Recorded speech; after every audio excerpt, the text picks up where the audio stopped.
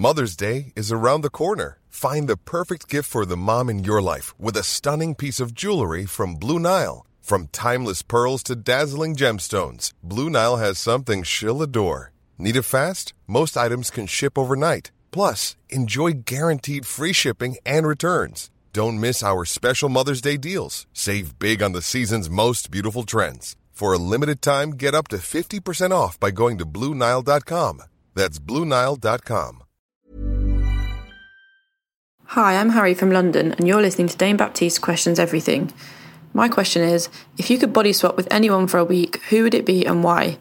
Okay, here comes the show, and remember, question everything.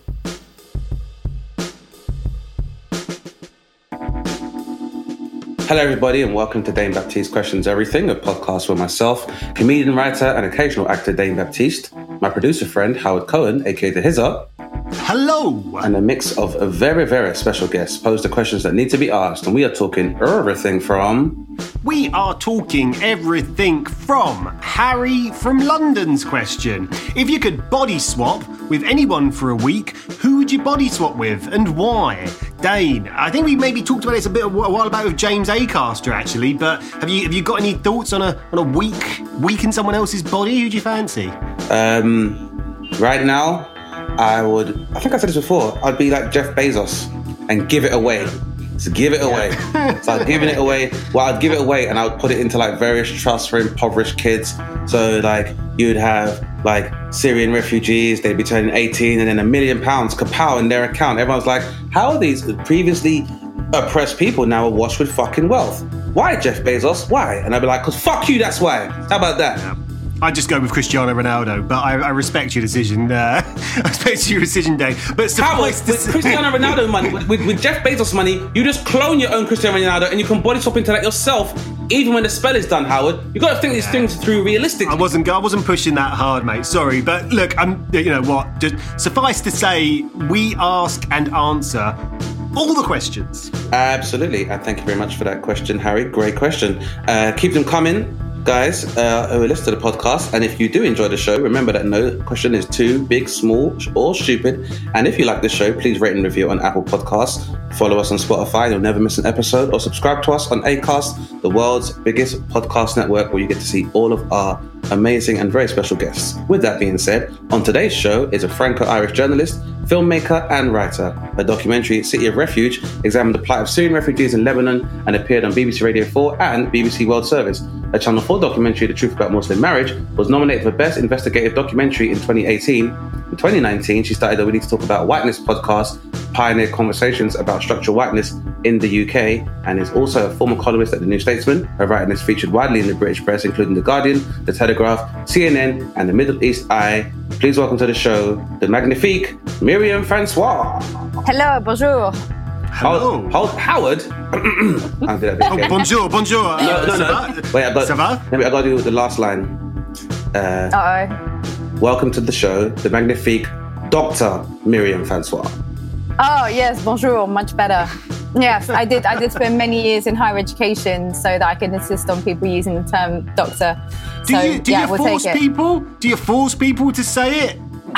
You know what? You don't force it, but I think if I were male, it would be standard. Whereas I'll be honest with you, as a female, I do have to consistently be like, yeah, so I'm on this panel because of the DR in front of my name. So yeah, I do occasionally. I do think that there are differences in people how you're treated according to gender when you have a DR.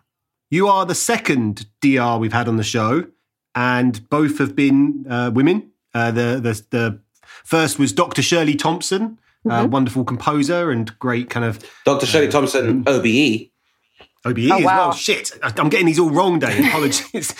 That's also an important one. Yeah, they do like that. Yeah, we're very big on honorifics here, and so if we're going to present the flowers like we'd like to do, Howard, I want to make sure that the bouquet was arranged correctly. Because, Dr. Francois, as well as having a Doctor of Philosophy, also has 2 masters. Wow. And that PhD is from Oxford, so we ain't playing the games out here, Howard. You must have written a lot of essays, I imagine, Miriam. I have read a good fair share of essays, but look, I'll be honest with you. I'm the only person in my family. I've got 2 brothers who has a degree, and I do have to put it out there that having a degree, particularly a degree from Oxbridge, doesn't make you any cleverer than your siblings. Otherwise, I will be pilloried at the next family reunion.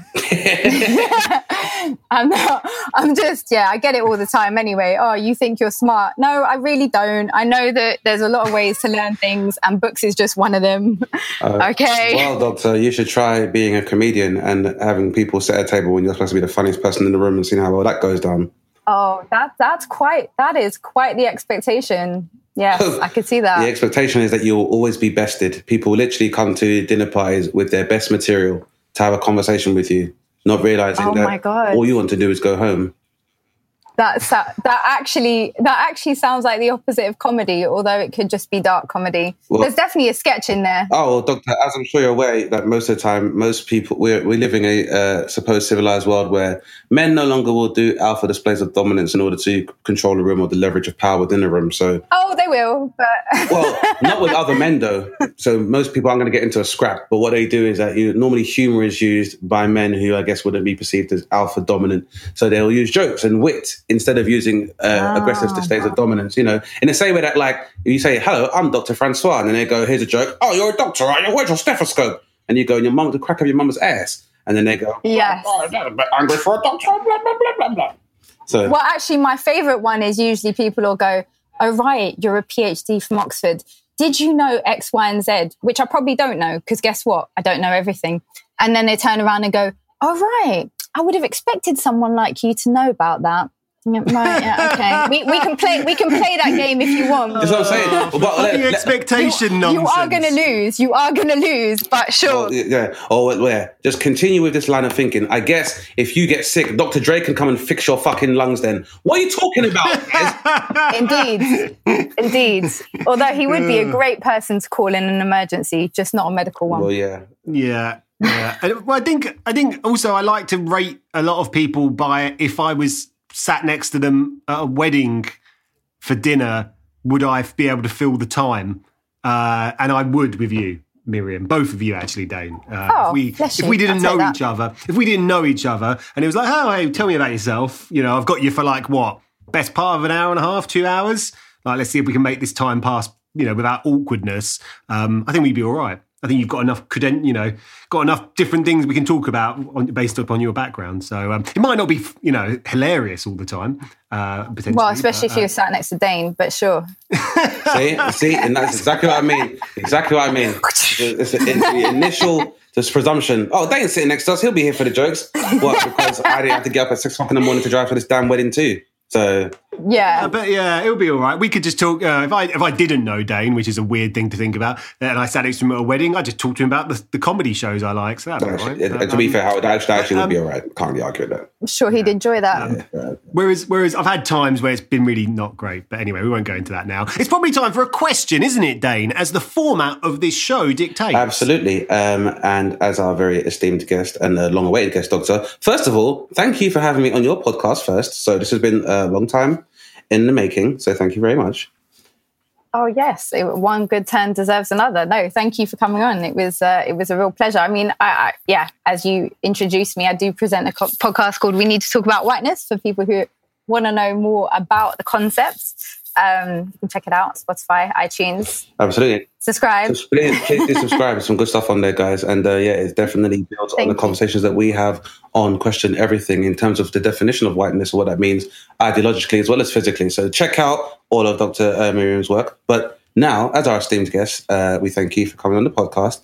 And we invite you to ask the first question, which could be any question you would like, which we will all discuss for about 15 minutes or some change. Then Howard will ask a question, which we'll also discuss, and then lather, rinse, repeat. I will ask a question, and then we all go off into the sunset on towards greatness. Does it sound like a plan to you, Dr. Francois? It sounds like a fantastic plan. I have been thinking on my question for many years now, and I'm very delighted to bring it to a wider audience. My question is, what do you wish that you'd been told about life that you had to learn for yourself? That is. Can I ask what inspired that question? Yes. There is a story behind that question, which is obviously that I have felt for many years now that I have reached a point that people regard me as an adult. This has been quite a interesting thought because I am still in consideration of myself as in the process of growth. But I know that as an adult, you're expected to know things like, taxes and finance and medical questions like what your NHS number is. And it just struck me over the last couple of years that no one really gave me the 101 on, adulting and what that would actually entail. No one really particularly gives you the adulting on becoming a parent. So I'm a parent to my son, who's 7 years old. Yeah, no one. Other women don't tell you the truth about what happens when you have a child, which is the immediate loss of all freedom. But there's just so many areas of life that I felt like that. Did anyone sit you down and say, if one day you want to buy a house, this is what you'll need to do? Did anyone sit you down and say, you're going to have to put some money aside for a pension when you're older, start doing this? No one even told me how to do taxes. No one told me how to, how money works. Did anyone explain how money works to any of you? Did we have a class in school that was like, this is how money works if you want to make, good decisions? No, I just had business studies where I got taught how to do a profit and loss account, which I've never used. Well, glad you took that class then, huh? It's a great question, hey, Dane. And I think it's one that I imagine you've got multiple answers. It's a really good question. I will say, Dr. Francois, that I would theorize the reason why most people don't sit you down and explain these important and some of the more significant aspects of the human, the human existence or modern life is because most people don't know themselves and they really are just mucking their way through. And because they don't know themselves, what they tend to do by rationalizing it is either just plodding along and acquiescing to what they believe to be their social and human obligations, or they project onto somebody else. And instead of someone actually sitting you down and advising you like you are their equal, they project their own envy onto you and be like, don't do what I did, don't be a single mother, it was hard for me. And they do it from a position of fear rather than actually having a structured conversation with somebody where they, I basically believe I agree with you. And the reason why people don't tell you this stuff is because, the psychiatry industry would be kind of bankrupt, number one, or the psychology industry would go bankrupt because a lot of the tools that we learn when we are recounting our life and the traumas that lead us to the positions we're in life come from the fact that, no one tells us this shit. So I definitely, I'm going to really think this is a wonderful question. It's actually very interesting to hear you talk about a lot of kind of pragmatic stuff, Miriam, because in some sense, I think that is the most natural thing to approach because you end up with a load of things as an adult that you don't want to have to do.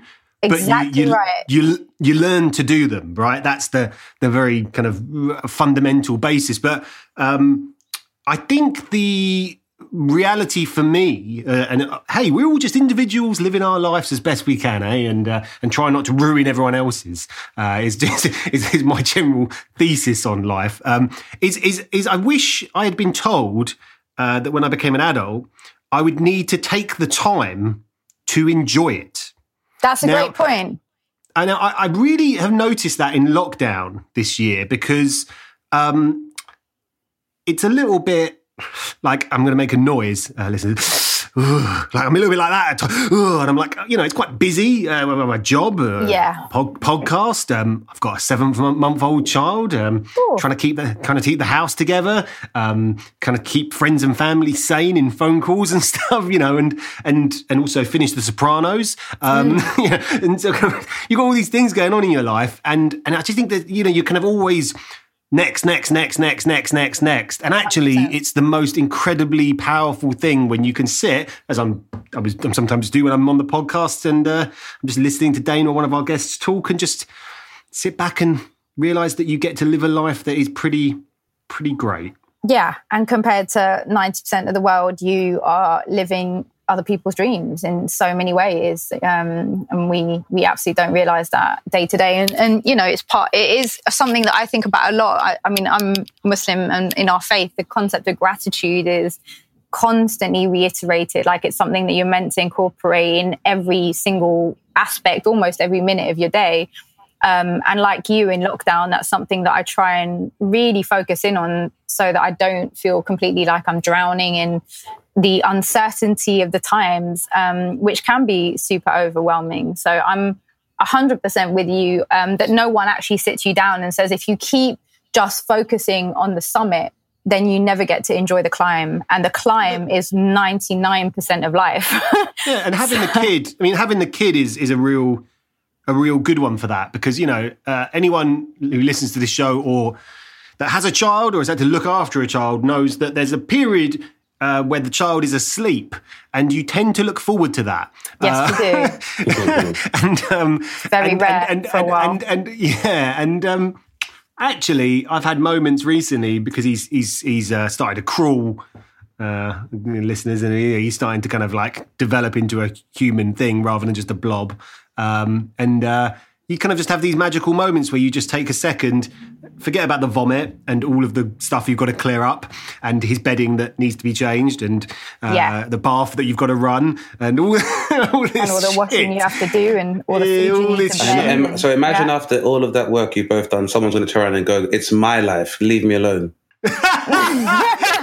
No, that is a Western disease. That is a Western secular disease. I'm not having it in my household. It's more, but it's a human inclination in the same way that, like, you know, you are now an adult and responsible for somebody else. If I was to come and tell you, this is how I think you should raise your son, I'm very sure you would tell me what to do, and it would not, or where to go, and you wouldn't give me a prescription.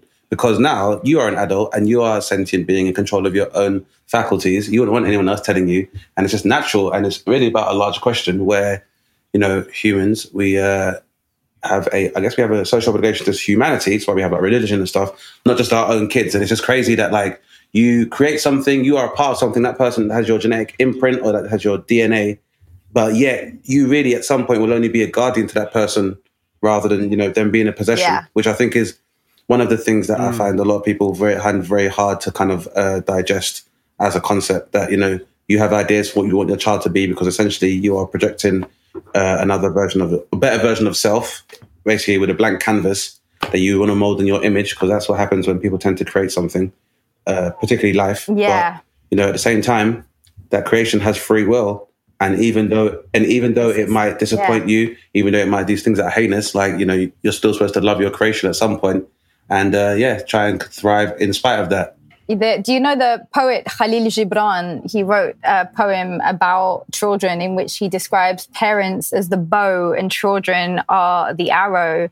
So as a parent, you can pull the string of the bow and you can point the arrow, but once you release it, where that arrow lands obviously is completely out of your control. And it's a beautiful poem. I would recommend it. What an amazing analogy. That is a sensation. And there you go. That's when people say, why doesn't God answer prayers? It's like, have you heard the kind of things your kids ask for? You can't say yes to all of it. No, you cannot. And I think that individualism, which is the kind of dominant outlook in our society, also inclines to that, because actually, if you come from a philosophy that is much more communal in outlook, your child is part of a wider group, and the responsibilities that you inculcate to that child are not just vis-a-vis you, vis-a-vis him or herself, but towards the wider whole.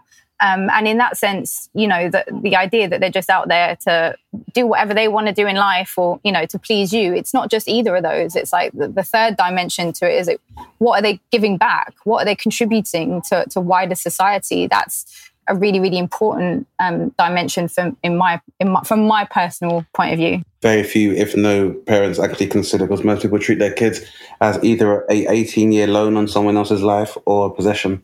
So, yeah, people don't think about it that way. Dane, what have you had a chance to think of what you think a good answer to this question is? Yeah, I do. The thing is, I guess I was fortunate, and it's probably had a large bearing on the way I think as an adult, is because my dad used to just be very upfront with me and tell me most of the stuff I wanted to know when I was a kid, and the stuff I didn't know, because I was very inquisitive, I guess.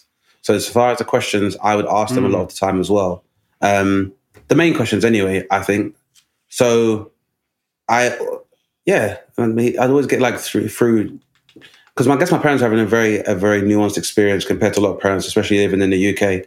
So it was kind of, I was always going to have to get like a very straight and very blunt answer, which would have probably removed a lot of disillusionment in my life very early. So, well, what about emotional intelligence? Because that's one that I feel like as a society, so much of our day-to-day is engaging with other humans, and yet at no point do we have education about emotions and about connecting with other people, understanding human psychology, understanding that most of the time when people, like you said earlier, vomit their emotions onto you, it's not actually about you. It's often about things they're dealing with. And then we perpetuate the cycle and keep throwing that vomit onto other people. Yeah, and that's the one thing I wish someone told me about how heartbreak feels, but how would they describe it?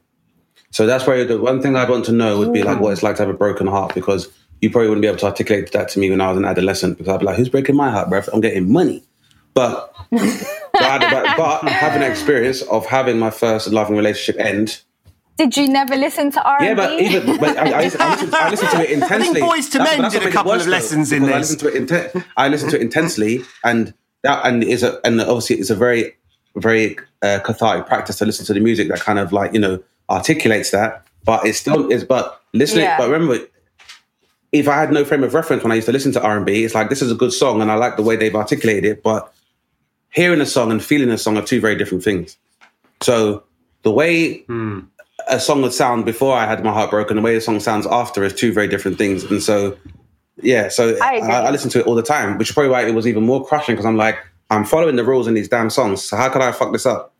So I feel like that's one, but I think it's a conversation, that is probably the conversation that people, particularly cis-het men, need more than anything else, is how to mend a broken heart. So I probably say that is probably what I wish I was told when I was younger, because I think most men, like I can tell you for free, the catalyst for most men to develop toxicity in their masculinity begins with heartbreak as the catalyst. I'm sure that's probably true, although I have to say that as a woman, I do feel that it's also just swimming in the sea of patriarchy, which is imbibed in every fibre of our society. And so it's very difficult to... one event obviously may, I suppose, deepen that experience. When it does happen, because men lack the emotional intelligence and the tools in order to either articulate or to begin repair of that trauma, they tend to identify politically with patriarchy a lot more following that. Okay, so I hear you on that. And I think this was an interesting conversation I was having recently with someone. I was saying, we women, we basically have constant therapy, right? Every single time you see a girlfriend, you will get the 101 on their state of heart, state of mind, like bare. They will give it to you raw. Every single thing they're going through, every emotion, we will dissect it. We will pick it apart. I'll give my opinion. They'll give their opinion. We'll bounce it back and forth. We'll listen to a few songs, see what that might have to say wisdom-wise. And we will put in the effort to pulling those emotions apart and understanding them. I recently had the joy of being around a group of men, all socially distanced, obviously, and observing that the conversation, there was no conversation. Well, see, that's ironic for me, because when I was growing up, I would find myself at adversity with men, because I was always described as being effeminate and being too loquacious about my feelings, because I've always been someone that's like, I don't like that shit. This is how that shit makes me feel. And so normally it'd be like that I was... And everyone looked at their phone. Well, yeah, I mean, this is before phones, so everyone would just be looking, was literally pointing before at me. Phones? Yeah. I didn't grow up with any other male cousins or brothers, so all of my points and all of the paradigms of discourse I had when I was growing up were with women, so it was always seen as natural. But I think it served you so well. Well, this is why now I'm not getting towards my 40s and about to be on the cusp of a nervous breakdown, because I've been able to talk about and rationalize and articulate my feelings, or at least knowing if I am dealing with any issue of toxicity or aggression, I understand where that stems from. So, yeah. And also I can testify that countless female participants of this podcast or in the comedy industry have so much love for Mr. Dane Baptiste. And that will be partly what your upbringing... and what you were just describing. Well, and also a broken heart, man. And I say that, and the reason why, like I said, that's so important to learn is because it's a very egalitarian experience. And so, for example, I couldn't be where, you know, some of my peers where I grew up may have their misgivings about, like, you know, homosexual relationships or gay marriage, for example. Me, I'm like, listen, if you know what it's like to have your heart broken and to feel alone and to feel like you've lost love, you wouldn't stand in the way of that for anybody. That is one of the such a great. I think we could do the whole episode just about that question, couldn't we, Dane? It's wonderful. Thank you for bringing that to us. My pleasure. I will continue to seek answers, but thank you for your contribution.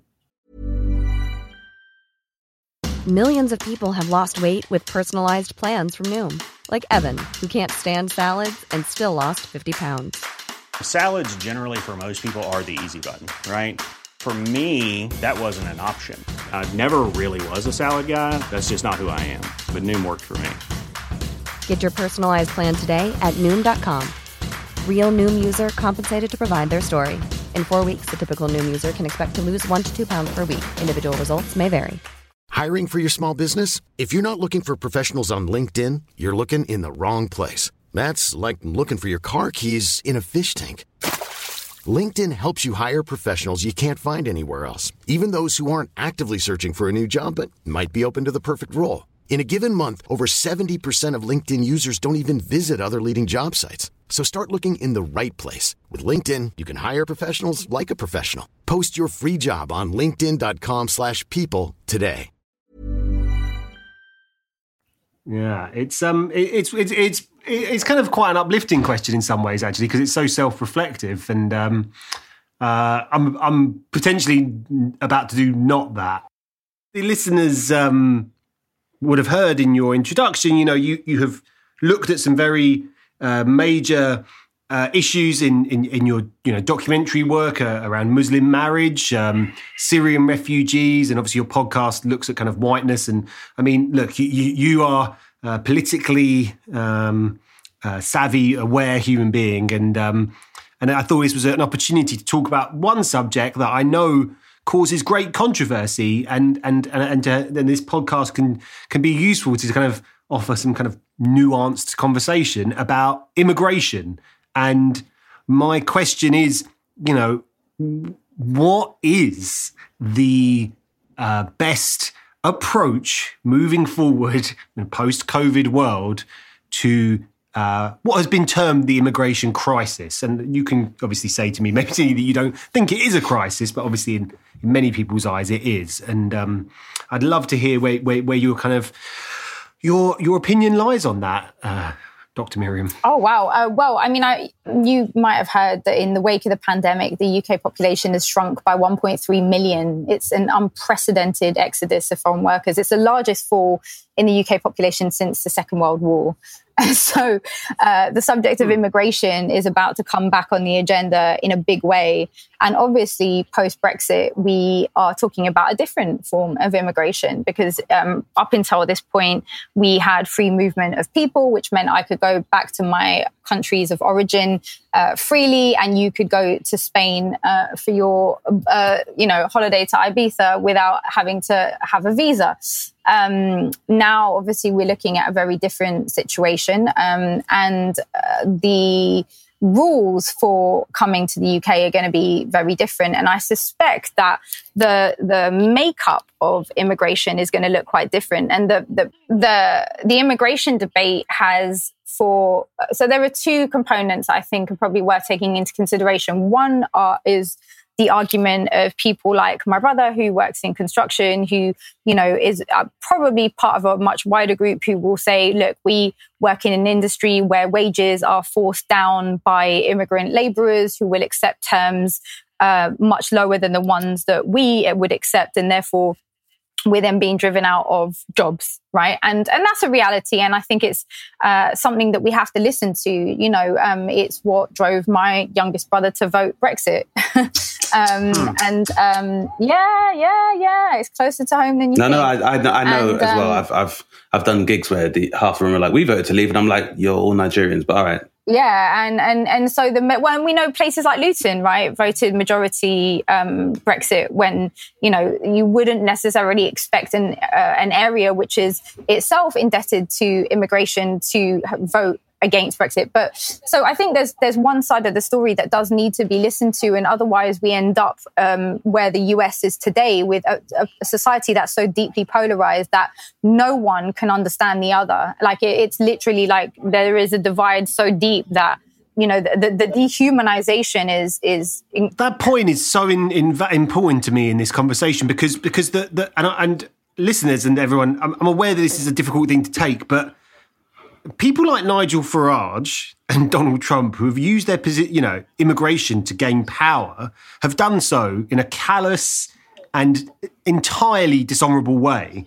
But the conversation that there is a conversation that people can have about immigration that doesn't need to be on racist. Those terms. Yeah, exactly. Well, you can, on those terms where you're kind of trying to make people into the enemy. It's a, and particularly the American one, which is, you can look at South America, yes, and categorically understand many, many decades of foreign policy, not just America, but predominantly America, have led to humanitarian problems that have led to people wanting to flee those countries. And there's always that thing that it's awkward, to say this, but like I'm a Jew, so it's kind of easier in some ways. But like, when some people say, oh, you that whole you go back to your own country thing. And I'm like, sometimes I hear that and I think a lot of people would quite like that if that country was how they wanted it to be.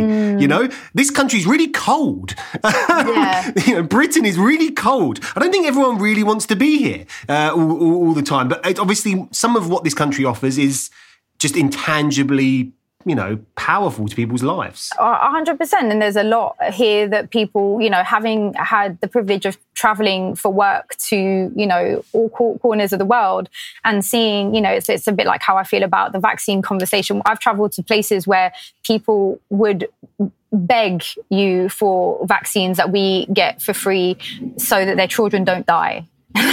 We take for granted so many things, and in fact, for me, Brexit in many ways was I think a vote of the ungrateful. For me, it's the ultimate haughtiness of a society that believes that things can never get worse, and that is only true of people who don't know how bad life can actually get.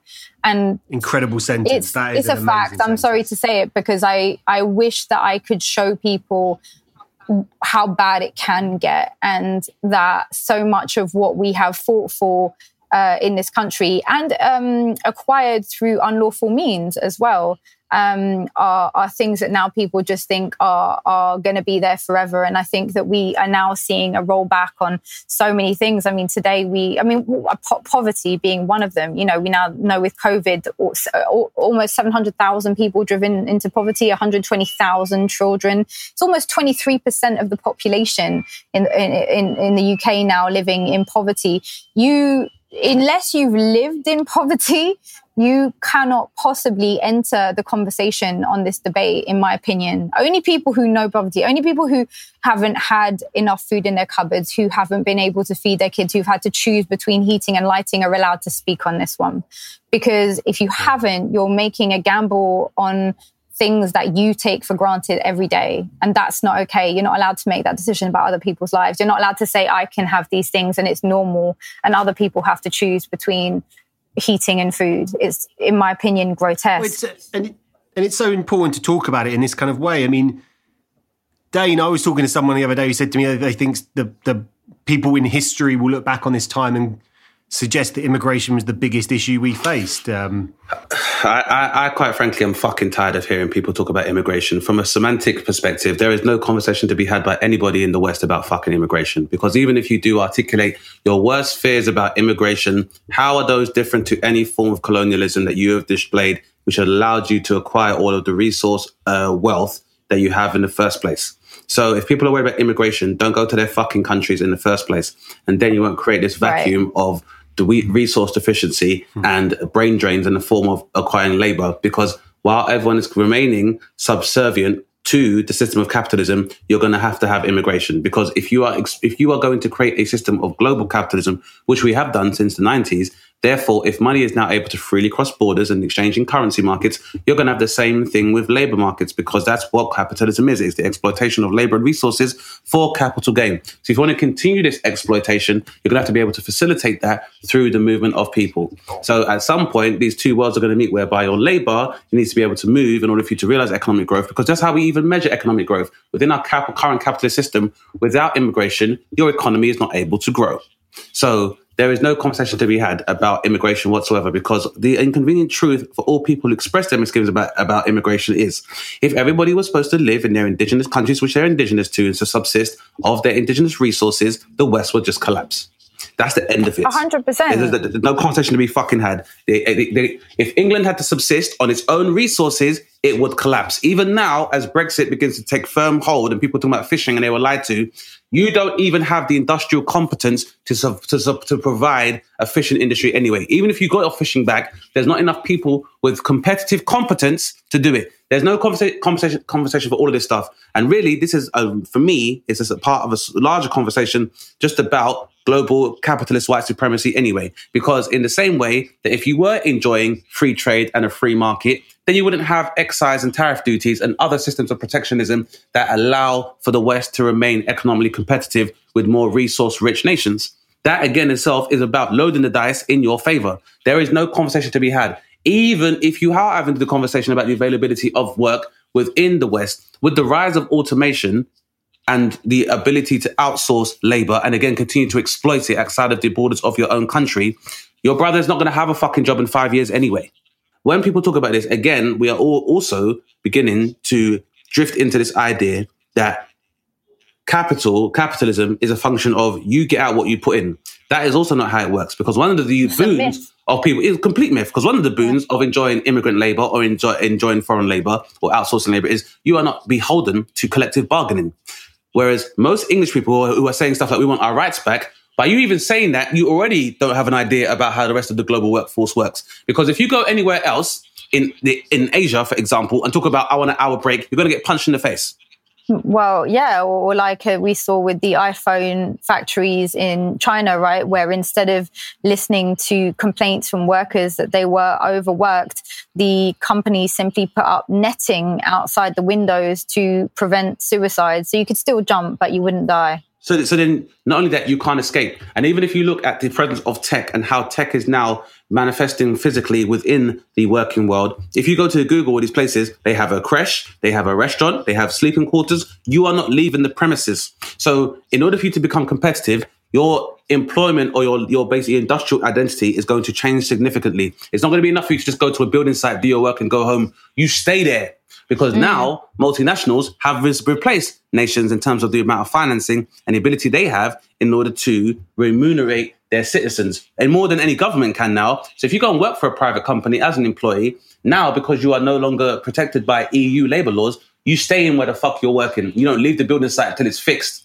You know, you touched on kind of the pyramid shape of capitalism, which is essentially a small elite. I mean, we're sold the myth of meritocracy.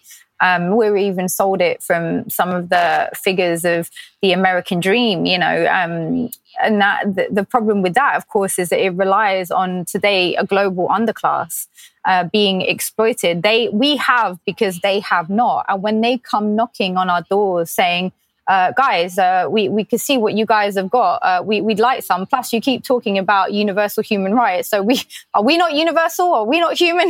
Do we not get in on this? And the answer is no. The answer is no, because if you want to maintain the standards that you have now, then you're not going to be able to do that by expanding that wealth to the whole globe. That's just not going to happen. So we do have to have a conversation around what it is that you really want. And I feel like this is where the conversation then ends up with, you know, well, it's either kind of, you know, no borders, redistribution to everyone, you know, let's go back to living much simpler lives, which, you know, ultimately we may... Tricky things for the average person to get their head around. Yeah, exactly. I don't know why the average person can't plant food anyway. So what fuck do they care? They're not doing anything anyway. Most of their life is going to be subsisted by technology as it is. So we've already had a massive regression whereby, listen, you two are talking about how can people go back? We have the internet, yeah, and people are tweeting that the earth is flat. Even though a satellite is required for them to convey this message to the world, they're saying that the earth is flat. So they've not got that far for them to have to go back. That's how I see it. So for me, there's no conversation about the issue of immigration. Immigration still being an issue. All it is that the term immigrant has now been used as the former umbrella term for the N word and the P word. That is what immigrant, because no one cares about immigrants from former Yugoslavia. No one really cares about immigrants from South Africa that are returning to repatriate the UK after being kicked out. They care about the Poles though, because my brother's girlfriend is Polish, and the Poles have got their fair share of abuse. I also know some Romanian friends who would say that the Romanians who would be perceived, so whiteness obviously is down to perception, right? Yeah. But there's obviously a gradient of whiteness. Like some people are considered white. I would call Jacob Rees-Mogg would be white. Well, whiteness is very easy to identify because this is a hierarchy, and at the top of the hierarchy would be white Anglo-Saxon Protestants. Below them would be white Catholics, like the Irish or the Italians, and then below them potentially you would have Eastern Europeans. Where the Jews need to get in here. It's not third, Howard. It's not third. We're not third. Because we've probably gone up the ladder a bit. If you want to look at the hierarchy, last century, you just need to look at Sacha Baron Cohen's work and all the people he makes fun of. The Jews would be under them, and even then, really, when talking about Ashkenazi Jews who would be based in Europe, where Sephardic Jews who maybe have more Mediterranean or Middle Eastern, will have a different experience, as with Ashkenazi Jews. Yeah. So it's more about you being a Jew of Eastern European origin, Howard. That's because by the same token, Romanians being from Indochina or Indo-European origin can look very dark. As dark as someone who is black, but also can be very pale. So even being Romanian. I mean, that's the most enthralling version of kind of tackling immigration I've heard for a long time, Dane. And we're gonna pass it over to Dane for the final question of today's show. That has been one of the most brilliant, deep divey ones we've had for a while. Sweet. Dane. Absolutely, and I was in no way surprised. This has always been preempted through a previous podcast with Dr. Francois. That being said, Doctor, obviously being somewhat of a medical professional with a doctorate and several accommodations, including masters, and but also being very outspoken and being representative of your faith. I imagine, and I'm sure you'll be able to clear this up in your answer, that there must be some kind of duality in terms of studying fields of life sciences and the mind, as well as, trying to always improve your connection with your own spirituality and with the Creator. So the question was, given the state of the world now, where do you think healing or solutions will come from a scientific or from a divine source? Ooh, interesting one. I think that the binary of science versus religion is a very Eurocentric debate. I think that if you look at Islamic history, we have not had that kind of a conflict. The Quran does not claim to be a scientific manual. I would disagree with any Muslim who tries to use it to those ends. And historically, it hasn't really been used to those ends.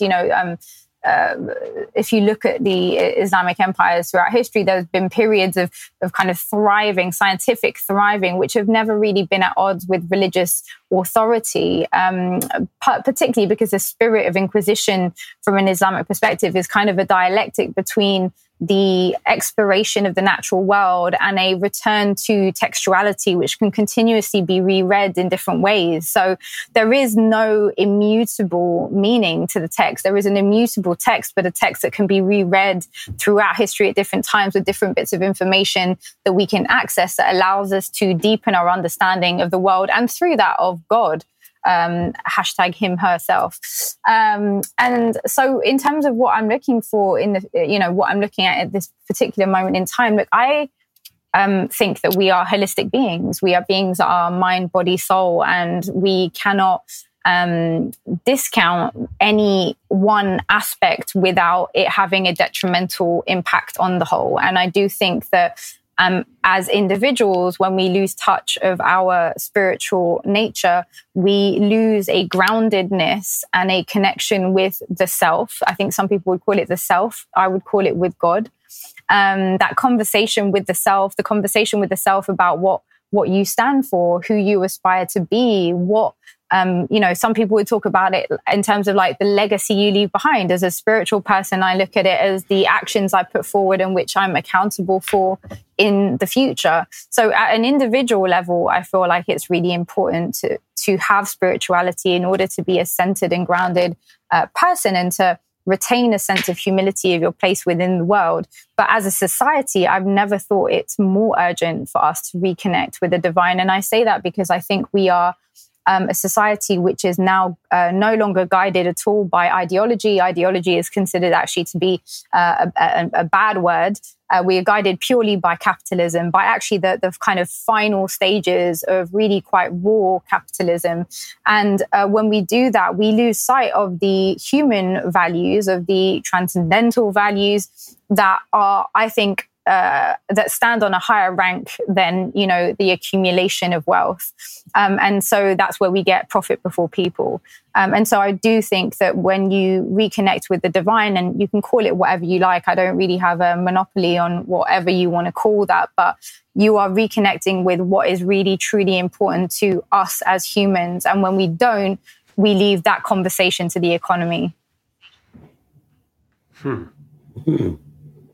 Sure.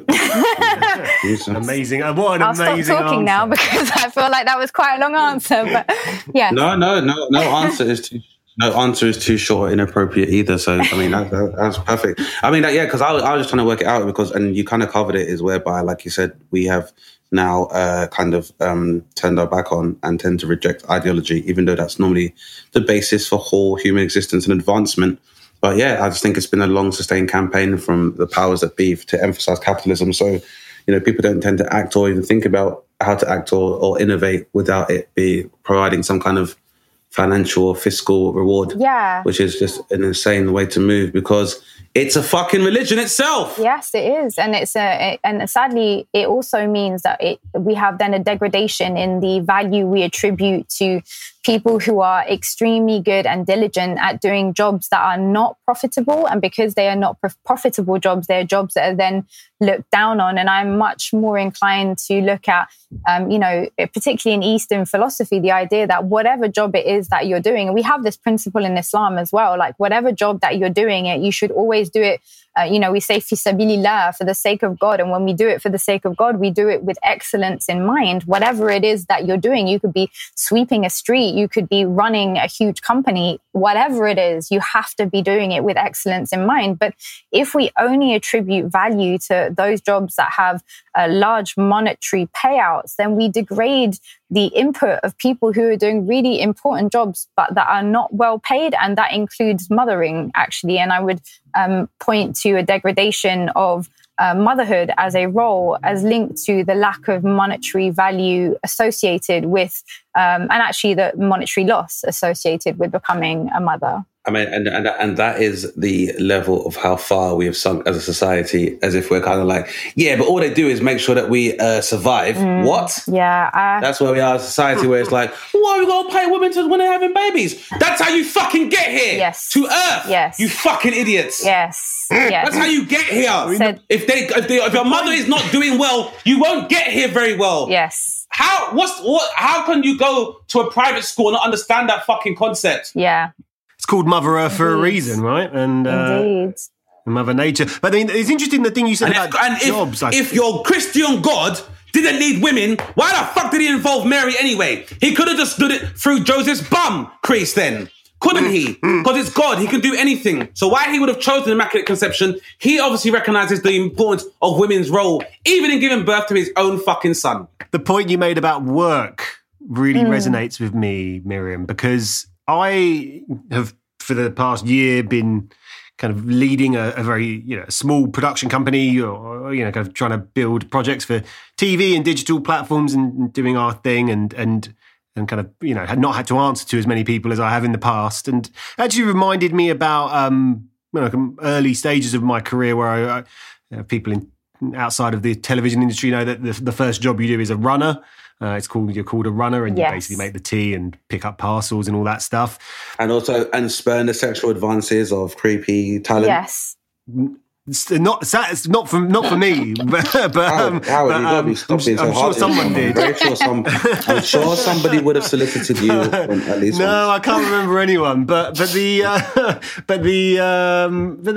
kind of, I remember doing that job and actually being quite good at it. Like I was kind of, because I can talk to people, right? So like part of the problem with some people doing that job at their early stages of their career or professional lives is they feel very nervous and they're kind of worried about talking to people, and that actually makes the whole process of that job a bit awkward, where I just talk to anyone. So I was, kind of chat with whoever, and, usually it meant that it helped me. I think it actually helped me develop my career, really, because the person who was in charge was like, oh yeah, he's all right, because he can talk to us, and also not fuck up my tea. And those kind of things, those kind of things, when I look back on it now, I kind of think, actually, I've never, ever stopped being incredibly kind, deliberately, most of the time, to the person in those positions, because I know that they obviously don't want to do that for the rest of their life.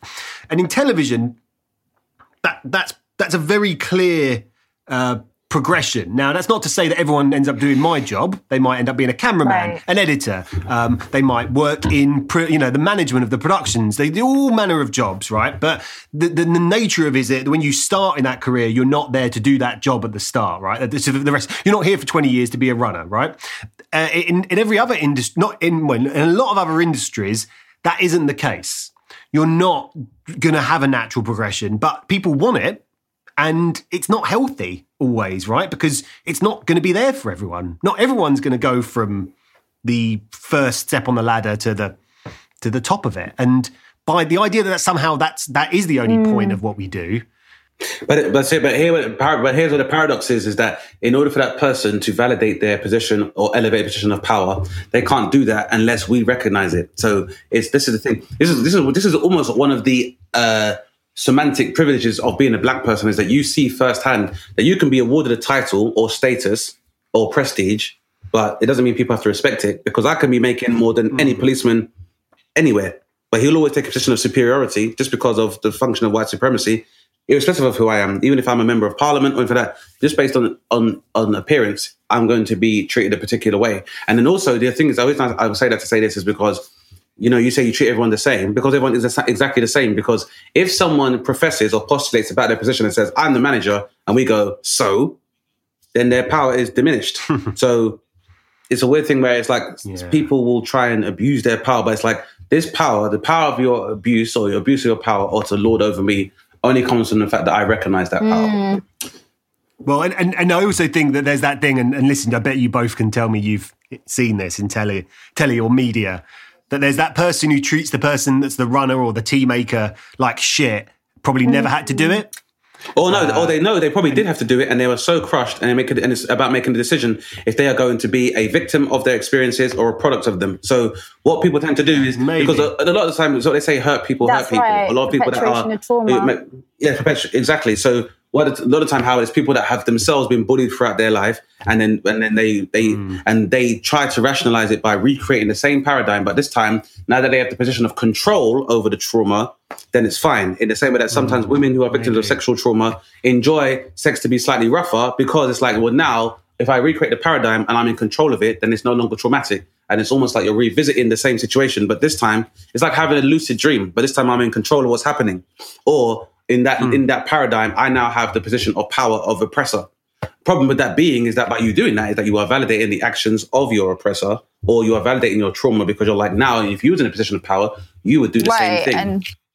And this is where, I guess, to loop it back to the question around, spirituality, is that the accountability, the self-accountability that faith imposes on you. And I'm not saying that every person of faith is, more accountable than the next person that isn't of faith, because there are plenty of people who don't have faith who are quite demanding of themselves in terms of accountability. But it is a precept within our religions to hold yourself accountable for your actions, regardless of how other people have treated you. And there are so many stories in our faith about somebody haughty and wealthy and powerful treating somebody poor in a bad way, and actually that person turning out to be an angel or a messenger of God, or, you know, somebody of a much higher spiritual status than themselves. And so I suppose I am so grateful that there is that within our faith, that whoever it is that you're speaking to, you actually have no idea what their position is in the eyes of God. It may be, and it should not matter. And you shouldn't even, like I said, you shouldn't even have to rely on any external system of hierarchy for you to determine how you treat a human 100%, because you recognize their innate humanity, which was God bestowed, and no one can remove that. That is something that you. That when you and that's why people are scared of Islam, because they think it's actual socialism, because everyone's the same in the eyes of God. That's what scares them so much. It is radical in that sense, and it also calls for something which I feel is missing in our society that I speak a lot about, which is radical empathy, which is the idea that whoever that you're in front of, however much you disagree and dislike that person, the minute you fail to acknowledge their full humanity, you are in effect degrading your own humanity. And if we just held to that principle, anytime you encountered somebody who was, you know, what we call triggering in our current parlance in these affairs, you would recognize that there is something in that conversation which is blocking you from seeing the person in front of you. And if you could identify what that thing was, it would actually teach you more about yourself than about that person and about the work you have to do on yourself. But instead, we just, as you say, perpetuate. It's a tough ask of a lot of people. It's much easier to throw stones than try and ascend a throne. Yeah, but that's what I think that was partly where my first question, if you recall, about what do you wish others had taught you? It was, you know, I really wish that we'd been taught that, you know, and I try and teach this to my son every time, you know, he'll say, oh, this kid did this, said this thing that really upset me. And I usually say, you know, it's probably something that he's going through and he's just vomiting his pain on you. So you don't have to take that on board, you know. Or his parents are shit, bruv. And if they tell me their names, we'll go to their doorstep tonight. But that's why I'm not ready. What an absolutely brilliant. I hope our listeners have enjoyed that as much as I have, because I think that's such a great deep dive into so many things, right, Dane? It's been a real joy today. With absolutely no surprise, I am very happy for this meeting of minds, Dr. Thank Francois. you, my pleasure. And it did not disappoint at all. And however, for the listeners, as you're not aware, the doctor was obviously super prepared with 4 questions. So we would definitely like to have you back for a part 2. Gladly. I feel like 2021, Howard, is going to be about a lot of part 2s, because we've had such interesting guests so early on in the year that... I'm well up for it. Well, I mean, also, we're probably going to have to make this. Hopefully, we'll keep making this podcast for the rest of our lives, then. So we definitely have time to go. I hope that for both of you. It's true, because you never know, Howard. There's going to be, you know, your great grandkids might be like, "Who was Grandpa Howard?" And now they'll be able to find out, because they'll hear the. Oh, I think about that a lot. Our kids going back over our digital footprints. That's always an interesting one. Thank you so much for coming on our show. It's been an absolute joy. And Doctor, when. Since we are still on lockdown, and while comedy is the best medicine, is not the required vaccination. In the meantime, where can our listeners find out more of your great works or check out some of your great works that already Well, you exist? can check out my website. So it's www.miriamfrancois, Miriam with a Y, MYRAAM, and then Francois, FRANCOIS.com. And if you want to check out my podcast, it's called We Need to Talk About Whiteness, and you can find me on Spotify and iTunes and on SoundCloud, and also the website by the same name, we need to talk about whiteness.com. Thank you. Well, it's been a real joy, and we'll look forward to getting you back again soon. It's been wonderful. And again, please do let us know when you'll be available for a part 2. I wish we could go on for more, but lots of podcasts to do, a lot of information to disseminate, and a lot of work for the doctors to do. And we would be remiss for us to hold you from doing your good works, Doctor. So thank you so much. And the biggest salam alaikum, I can muster. Wa alaikum assalam. You've been listening to Dane Baptiste Questions Everything, hosted by Dane Baptiste. For more from Dane, go to danebaptiste.co.uk or follow him on Twitter at DaneBapTweets or Instagram at DaneSnapTiste. Our guest was Dr. Miriam Francois. You can follow Dr. Miriam on Twitter at MiriamFrancoisC or on Instagram at MyZFrancois. The show is produced by me, Howard Cohen. Follow me on Twitter and Instagram at The Howard Cohen. The show is mixed and mastered by Audio Culture. You can follow Audio Culture on Instagram at WeAreAudioCulture. Please rate and review the show on Apple Podcasts or wherever you listen to us. You can find us on Twitter and Instagram at DBQE Podcast. Thanks to Polly, Gelly and the Acast team for all their support. Thanks for listening, guys, and remember, question everything.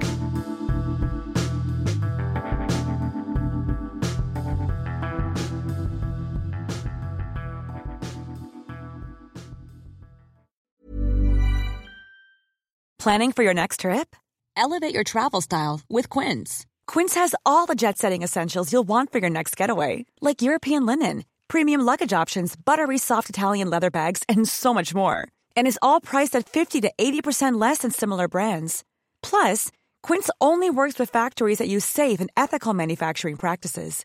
Pack your bags with high-quality essentials you'll be wearing for vacations to come with Quince. Go to quince.com/pack for free shipping and 365-day returns.